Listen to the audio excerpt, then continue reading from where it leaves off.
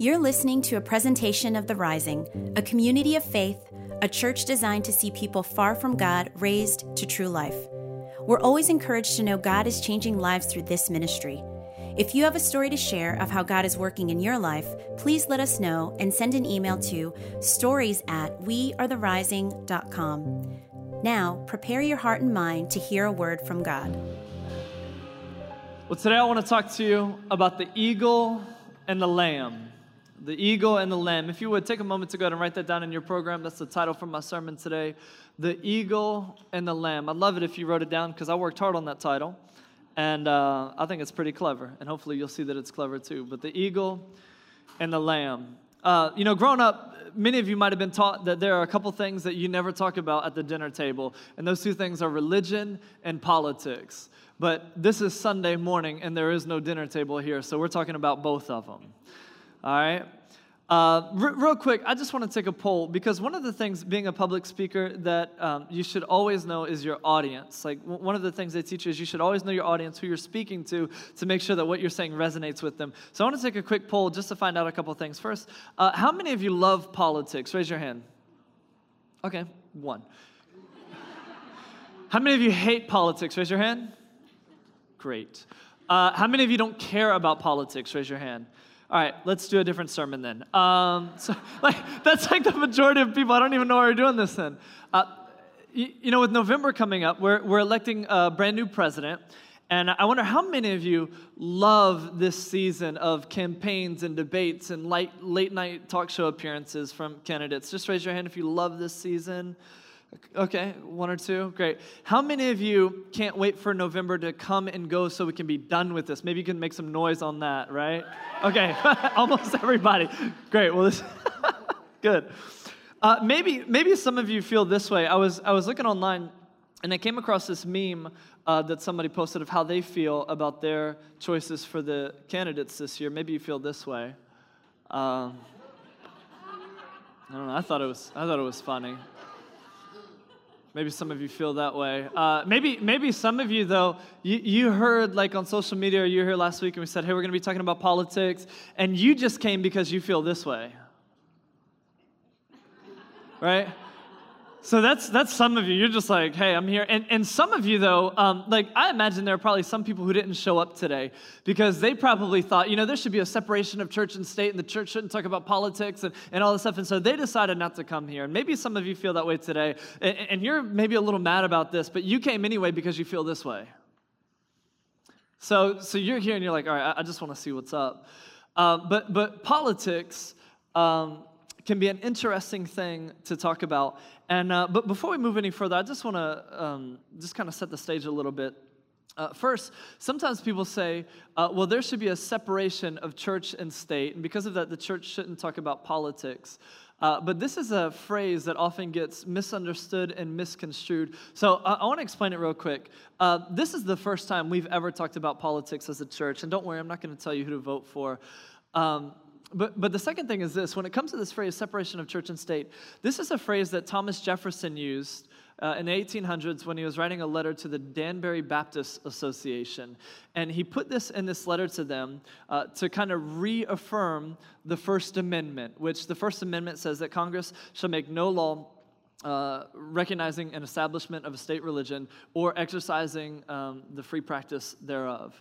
And so really what the First Amendment says is this, that the government is going to operate as the government, and the church is going to operate as the church, and there's not going to be a marriage between the government and the church. They're going to be two separate things. This is where Thomas Jefferson gets the phrase, the separation of church and state. The reason why this was put in the First Amendment is because the colonists, our forefathers, left England for one of these reasons, because there was a marriage of church and state.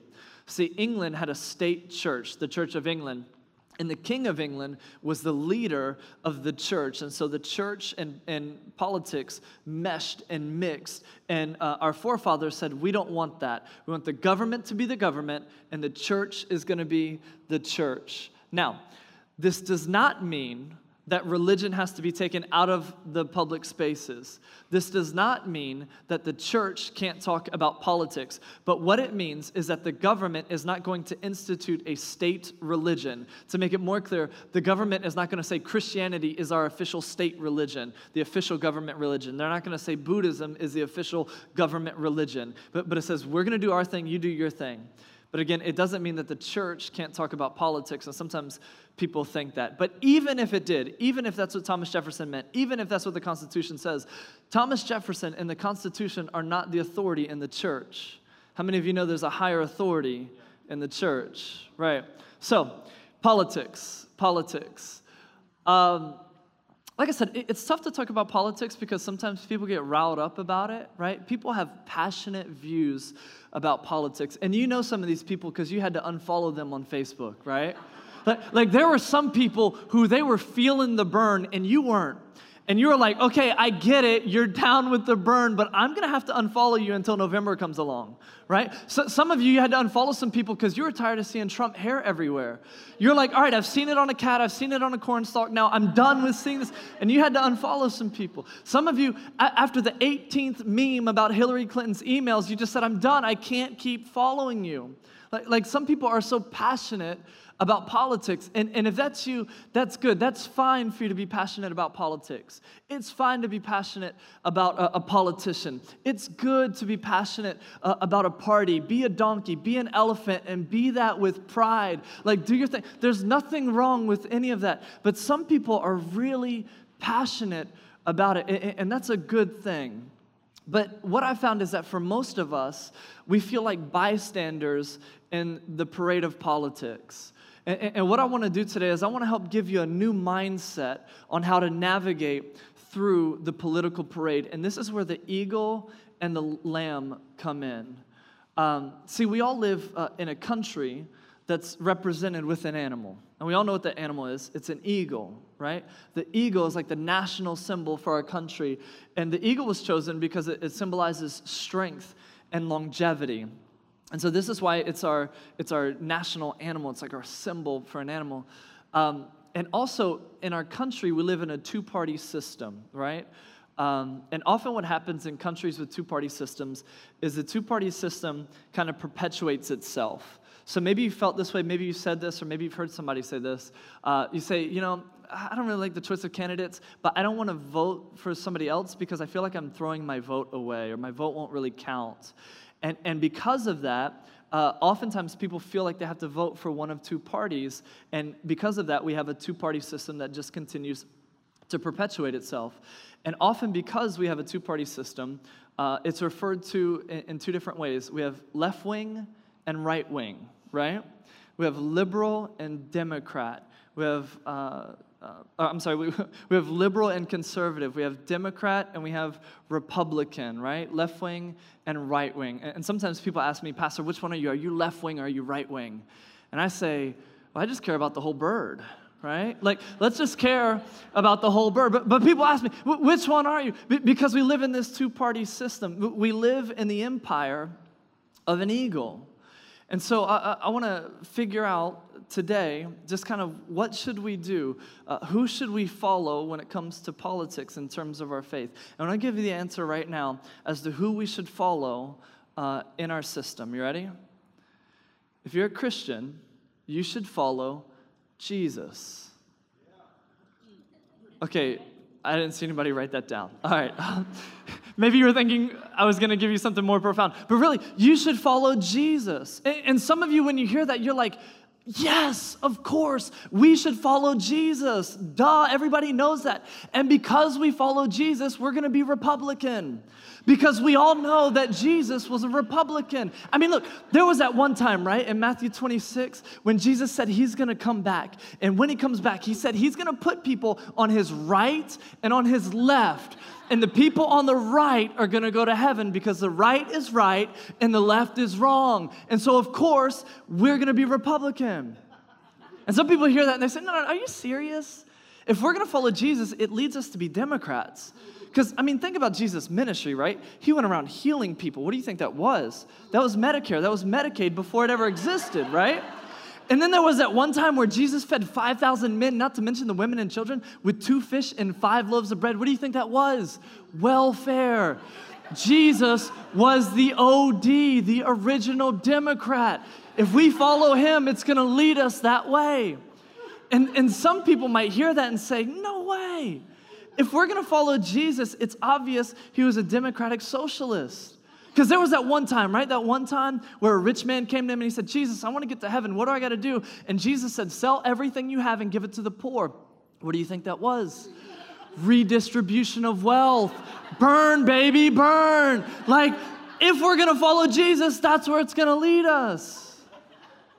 Now, some of you are hearing this and you're like, are you kidding me? Nobody would ever think that Jesus was a Republican or a Democrat or even a democratic socialist. Because we all know he was a libertarian, right? I mean, John 8:36, Jesus said, so if the Son sets you free, you'll be free indeed. Free like free from under the watchful eye of the government. Free like free market. Free like liberty, libertarian. All right, I'll stop being silly with y'all. But see, the truth is, when it comes to who we should follow, the answer is Jesus. But that answer isn't very helpful sometimes because it leads us kind of back into the same place. And maybe you follow a certain party because you follow Jesus and it leads you to one of those parties. But the problem is we can look at the life of Jesus and the things that Jesus said to try and back up our political persuasion. Politicians can use Bible verses like 2 Corinthians to find anything that they want to say what they believe in and to back themselves up. And so what does it mean? What does it mean to follow Jesus? I wonder if following Jesus actually means something different than cramming him into a political party. I wonder if following Jesus means something more than making him ride on the wings of an eagle. What if instead of trying to fit Jesus into our political system and make him say what we want him to say to back up our political views, we allow Jesus to be the Lamb of God that he is? What if instead of picking between left wing or right wing and choosing the way of the bird, the way of the eagle, we said, I'm going to follow the life of the Lamb? And what if Jesus offers us a third option? So, what does it mean to follow the Lamb while living in the empire of an eagle? In order to answer that, I need to call on the witness of history and take a look at how the Lamb himself lived in an empire of an eagle. See, not only is America characterized with an eagle, but Rome was symbolized with an aquila, or an eagle. The eagle was the symbol of Jupiter. Jupiter was the king of the gods in Roman mythology. He was Zeus in Greek mythology. And the reason why Rome chose an aquila, or an eagle, to symbolize their nation is because for them, an eagle meant might and valor and strength. And they would often go into war with an eagle on their standard to let their enemies know that they were there to conquer them. And so this was what it was for Rome. Often in the Roman Empire, the eagle was seen with these 4 letters with it, SPQR, which is an abbreviation for the Latin phrase Senatus Populusque Romanus, which means the Senate and people of Rome. And so everywhere in Rome, you would see the eagle and SPQR etched on buildings, woven into banners, and imprinted on money. And the reason for that is to remind people that you are citizens of Rome, or you've been conquered by Rome and you're subject to Rome. Either way, you're in the empire of the eagle, and this is how we do things, and this is what you're subject to. The Roman Empire rose to power in 27 years, lasted until 476 AD. And at the height of its power, the Roman Empire spanned over 3 different continents, Asia, Africa, and Europe. And as it spanned over these different places, these continents, there was a time where they boasted about Pax Romana. Pax Romana means the peace of Rome. And so Rome said, we're a peaceful empire, but here's how Rome achieved peace. They conquered the territories around them, and they would go into these territories with their eagle and say, you're either going to submit to us in a peaceful manner, or we're going to decimate you, and there's going to be peace. Either way, there's going to be peace. You're either going to submit and let us conquer you, or we're going to show you through force. And this is the context in which the Lamb of God is born. This is the context, this is the empire that Jesus enters into. The Lamb is born into the empire of an eagle. Now, Israel, which is the context of the New Testament, was first conquered by the Assyrians in 722 BC. Later on, the Assyrians were conquered by Babylon. Babylon was conquered by Persia. Persia was conquered by the Greeks. If you remember world history, Greeks, Alexander the Great was part of this. And then the Greeks were conquered by Rome.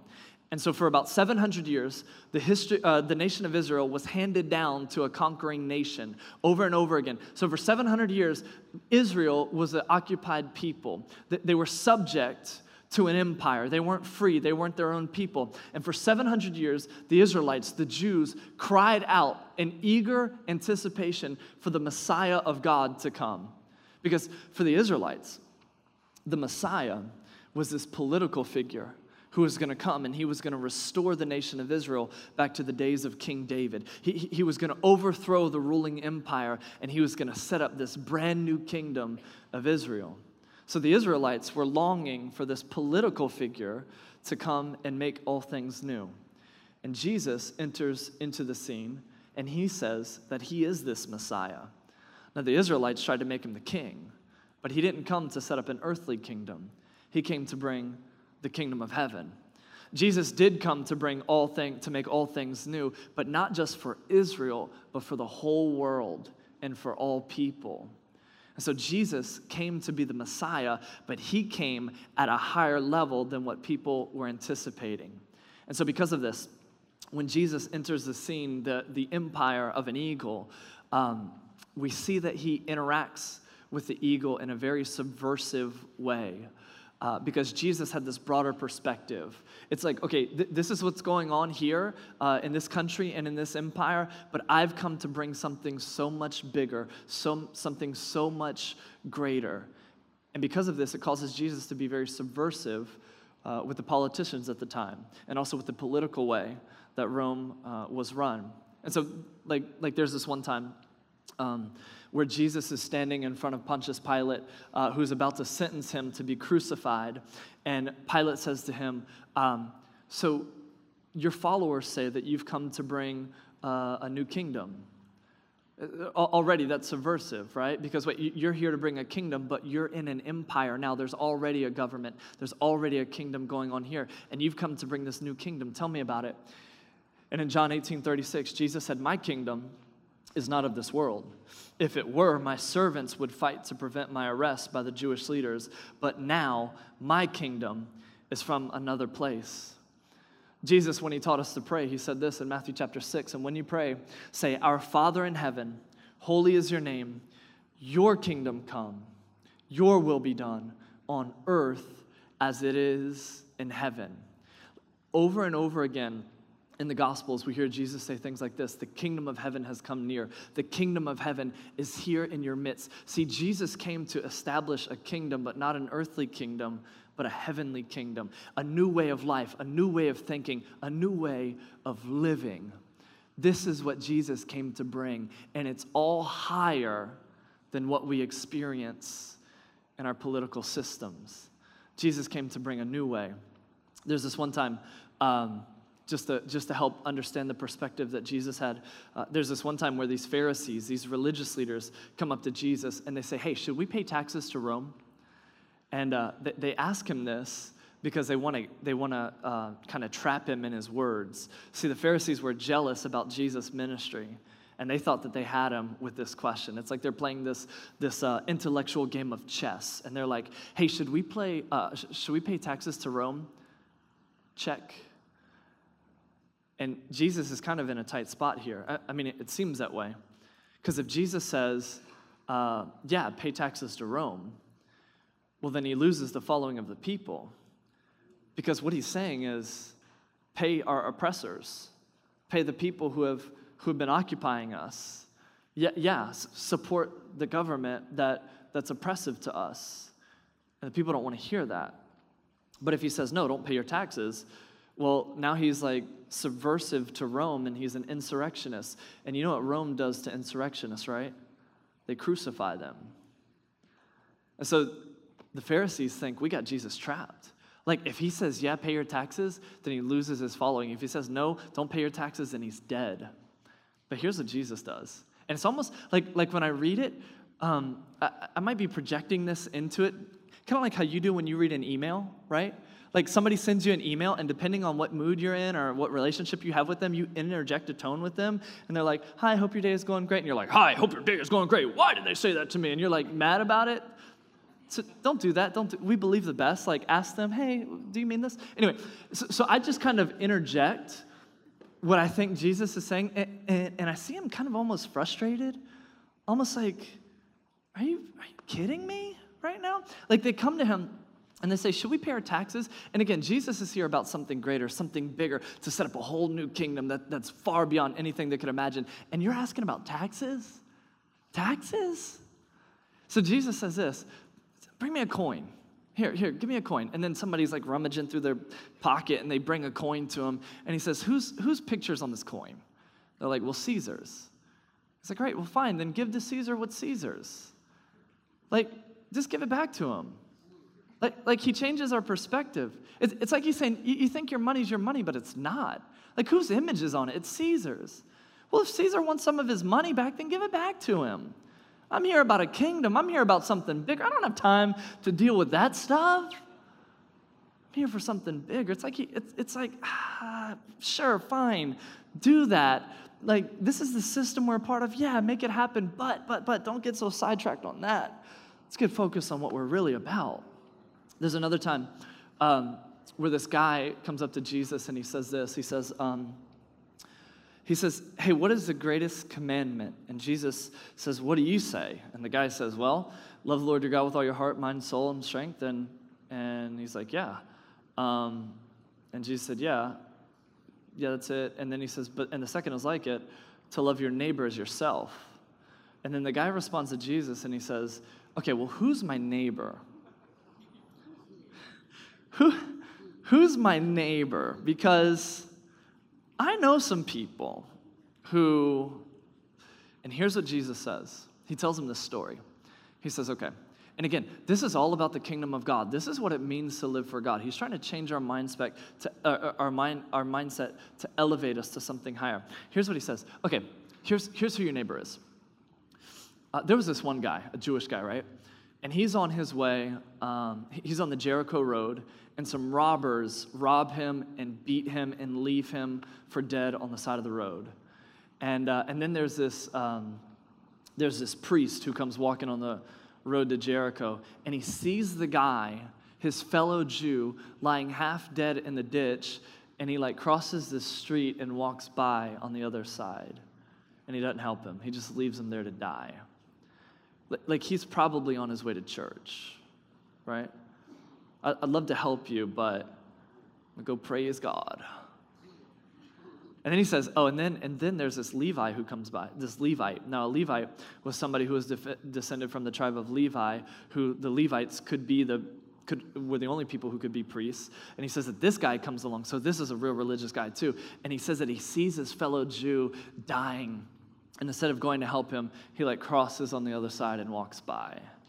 I got more important things to do than to help you. And then Jesus says, a Samaritan comes by. Okay, you don't get it. When Jesus says this to his audience, they would have been like, no way. What? A Samaritan? He says, and then a Samaritan comes by. Here's why. Because for the Jews, they hated Samaritans. They hated them so much they had a nickname for them. Dogs. They called Samaritans dogs. Here's why. Back in their history in 722 BC, when they were conquered by the Assyrians, what happened was Assyria deported people from Samaria, which was the capital of the northern kingdom of Israel at the time. They deported the Jews living there, and they moved in themselves. And there were still some Jews there, and they intermarried with them. They commingled, and then the Samaritans are born. These are like half Jew, half Assyrian people. And so for the Jews, they regarded the Samaritans as half-breeds. They looked down on them. They didn't like them at all. There were times... if you look at the the geography of Israel, Samaria is right there in the middle. And if somebody needed to go from the top of Israel to the bottom of Israel, they would actually go around Samaria. They wouldn't cross through Samaria. That's how much they hated them. And so Jesus said, the Samaritan comes along. And his Jewish audience are like, nuh-uh. Oh man, what's he gonna do? He's probably gonna like kick him while he's down. And Jesus said, what happens is the Samaritan goes up to him, he picks him up, puts him on his own donkey, bandages him up, takes him to a hotel, pays for his stay there, and tells the innkeeper, hey, if you need any more money, let me know, and I'll pay it for you, and I want you to nurse this guy back to health. Like in Jesus' story, the enemy, the person who's different from me, that other guy is the hero. Like for Jesus, the kingdom of heaven goes beyond borders. For Jesus, the kingdom of heaven goes beyond race. Like if Jesus were to tell that story today, I just want you to see how scandalous this story is when Jesus told it. If he were to tell it today, it would be the equivalent of, and then this illegal immigrant comes by and he helps this patriotic American get better. Like this is how Jesus viewed the kingdom, that it goes beyond borders, it goes beyond race. There's this one time where Jesus, just before he's going to be crucified, he's in the Garden of Gethsemane and he's praying. And here's what he prays. He says to God, I'm coming to you now, but I say these things while I'm still in the world so that they may have the full measure of my joy within them, talking about his disciples and people who would believe in him. He said, I have given them your word and the world has hated them. Why? Because they're different, because we're different, because we're, watch this, for they are not of the world any more than I am of the world. My prayer is not that you take them out of the world, but that you protect them from the evil one. They are not of this world, even as I am not of it. Jesus said, I've come to bring a whole new way, and the people who follow me are in this world, but they're not of it, because they're of a brand new kingdom. They're about something bigger now. They are no longer aligned with the empire of the eagle, first and foremost, but they're in the kingdom of the Lamb. We, if you follow Jesus, if you've said yes to him, then you're saying, God, it's your way over my way. I'm a part of a greater kingdom now, and my allegiance is to the Lamb first and foremost. Because of that, I live differently. Because I'm aligned with the Lamb, I love my enemies. Because that's what he told us to do. Because I'm aligned with the Lamb, I forgive. Because that's what he told us to do. Because I'm aligned with the Lamb, I'm generous. Because that's what he told us to do. Because I'm aligned with the Lamb, I take the posture of a servant to help others. Because that's what he told us to do. And oftentimes, the way of the Lamb is contrary to the way of the eagle. See, for Jesus, it was like we're part of something so much bigger and greater, and the empire of the eagle didn't understand it. We're in the world, and we're not of it. You see this understanding too, not just from Jesus, but also from his followers, right? And the language that they used. See, in the time of Rome, there was this worship of the emperor, and there was this inscription that was found on a political building in 6 BC, just a couple years before Jesus was born. And here's the inscription that's written to Caesar Augustus. And I want you to see if you notice any religious rhetoric in this. Here's what it says. The most divine Caesar, we should consider equal to the beginning of all things. For when everything was falling and tending toward dissolution, when it was all falling apart, he restored it once more and gave the whole world a new aura. Caesar, the common good fortune of all, the beginning of life and vitality. All the cities unanimously adopt the birthday of the divine Caesar as the beginning of the new year, whereas the providence which has regulated our whole existence has brought our life to the climax of perfection in giving us the Emperor Augustus, our being sent to us and our descendants as Savior, has put an end to war and has set all things in order, having become God manifest. Caesar has fulfilled all the hopes of earlier times. The birthday of the god Augustus has been for the whole world the good news, which is the word gospel, concerning him. Doesn't that seem like a religious text to you? But this is a political inscription about Caesar. Because at the time, people worshipped those in politics. At the time, people saw those in politics as the one who held their hope. It said that Caesar was this God manifest. See, what would happen in ancient Rome is that these euangelistes, which is the Greek word for evangelists, would go out and spread a euangelion, which is the Greek word for gospel or good news. And so if Rome had conquered another nation, these evangelists would go out and spread the good news, the gospel of how Rome was winning. If a new Caesar was born, these evangelists would go out and spread the gospel, the good news about the birth of the son of Caesar.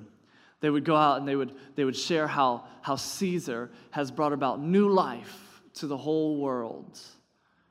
And what happens is Christians get a hold of this political jargon. And they say, so this is the language of the eagle. Well, let's co-opt it for the way of the lamb. And here's what happens. People like Matthew, Mark, Luke, John, they prescribe themselves as evangelists. See, Rome had evangelists who would go out and spread good news, a gospel, but these Christians said, hey, we're going to be evangelists too. We're going to be people who go out and spread good news and a gospel. And what they do is they say, hey, like Caesar brings life, but no. Jesus brings life. Like you say that there was this birth of the Son of a God, well, we have a gospel too, and it's about the birth of the Son of God. See, you have a gospel that Caesar sits on the throne ruling the empire, but we have a gospel too about a Savior who was crucified for our sins, who resurrected, who ascended, and he sits on the throne of heaven forever. See, we got a gospel too. Yeah, you got a gospel, but our gospel's better. See, these Christians took the political language of Rome and they co-opted it for themselves. It's language that we use now. Because see, back then, Caesars would call themselves King of Kings and Lord of Lords. Christians came along and said, you think you're a King of Kings and Lord of Lords? No. Jesus is the King of Kings and Lord of Lords. Herod, who was the king of Judea, was often referred to as the king of the Jews because the Jews lived in Judea. There's a time where Jesus is standing in front of Pontius Pilate, and Pilate says, hey, these people say that you're the king of the Jews. What he's saying is, hold on, we already have a king of the Jews. His name is Herod. Have you come to take his place? It's subversive. An emperor like Domitian called himself Emmanuel. Emmanuel means God with us. These Christians came along and said, no, you're not Emmanuel, but Jesus is Emmanuel. Jesus is God with us. See, what happened at the time is people in Rome would say that Caesar is Lord, but Christians came along and said, Jesus is Lord. That's political subversiveness. They said, because we are a part of something greater. We are a part of a bigger kingdom. And because this is true, because you and I are part of something greater, because we're a part of something bigger, what that means is that we need to put our faith in front of our politics. And so before I'm a Republican, I'm a Christian. Before I'm a Democrat, I'm a Christian. Before I'm a whatever it is that I am, I'm a Christian. And I allow my faith to determine how I live because I am a part of a greater kingdom. We should have this view that it says in Philippians chapter 3, verse 20. But our citizenship is in heaven, And we eagerly await a Savior from there, the Lord Jesus Christ. So yes, we are citizens of America, and we love this country. We're grateful for this country. But beyond that, first and foremost, we're citizens of the kingdom of heaven. But before that, we're citizens of something far greater. Because here's the thing, nations come and go. Kingdoms rise and fall. But the kingdom of God will last forever. And so yes, I'm proud to be an American where at least I know I'm free. What's the rest of that? And I won't forget the men who died to give that right for me. Yes. On 4th of July, blow some stuff up. Let's remember it. Yes, we love the eagle. But. I pledge allegiance to the Lamb, the Son of God and man, and to his church, indivisible, with strength and mercy and salvation for all. Our allegiance is first and foremost to the Lamb. Because if for nothing else, we don't go to Washington, D.C. when we die. Nobody has ever asked for portions of the Constitution to be read at their bedside as they take their last breaths. We serve in a greater kingdom. We're part of something bigger. So don't allow what's going to happen in November to get you afraid. Because our God is in control of it all. Whoever sits in the seat of the presidency doesn't hold the fate of the world in their hand. But our God does. And he knows what's going to happen before it ever happens. No matter what, your citizenship is in heaven. I want to ask you today, you know, in the grand scheme of things, it doesn't really matter who sits in the seat of the presidency. But here's what does matter. Who sits on the throne of your life? I wonder for you, have you been looking to the government to save you, to bail you out? Have you been looking for your job to sustain you and provide for you? Maybe you've been looking to yourself to save yourself. If that's the case, then you sit on the throne of your life. But in the kingdom of heaven, there's only room for one person to sit on that throne, and it's God. Because he's the king, and I'm not. He's the king, and I'm not. He's the king, and I'm not.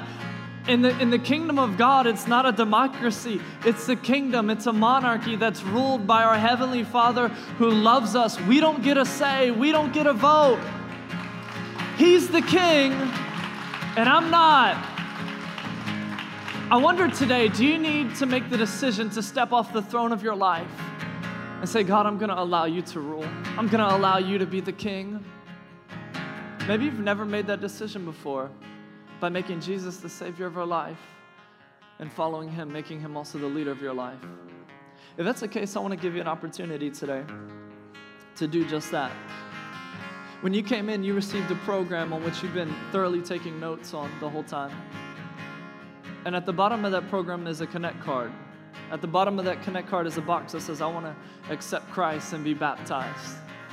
If you've never made Jesus the king of your life by allowing him to sit on the throne of your life and lead you, if you've never been baptized into him, I want to give you the opportunity today to make that decision. Would you mark that box, fill that card out, and drop it off at the black tables as you exit? We want to talk to you about getting baptized and what that looks like. And for the rest of us, we've made that decision. We've said, yes, Jesus, you're the leader of my life. You're the king who sits on the throne.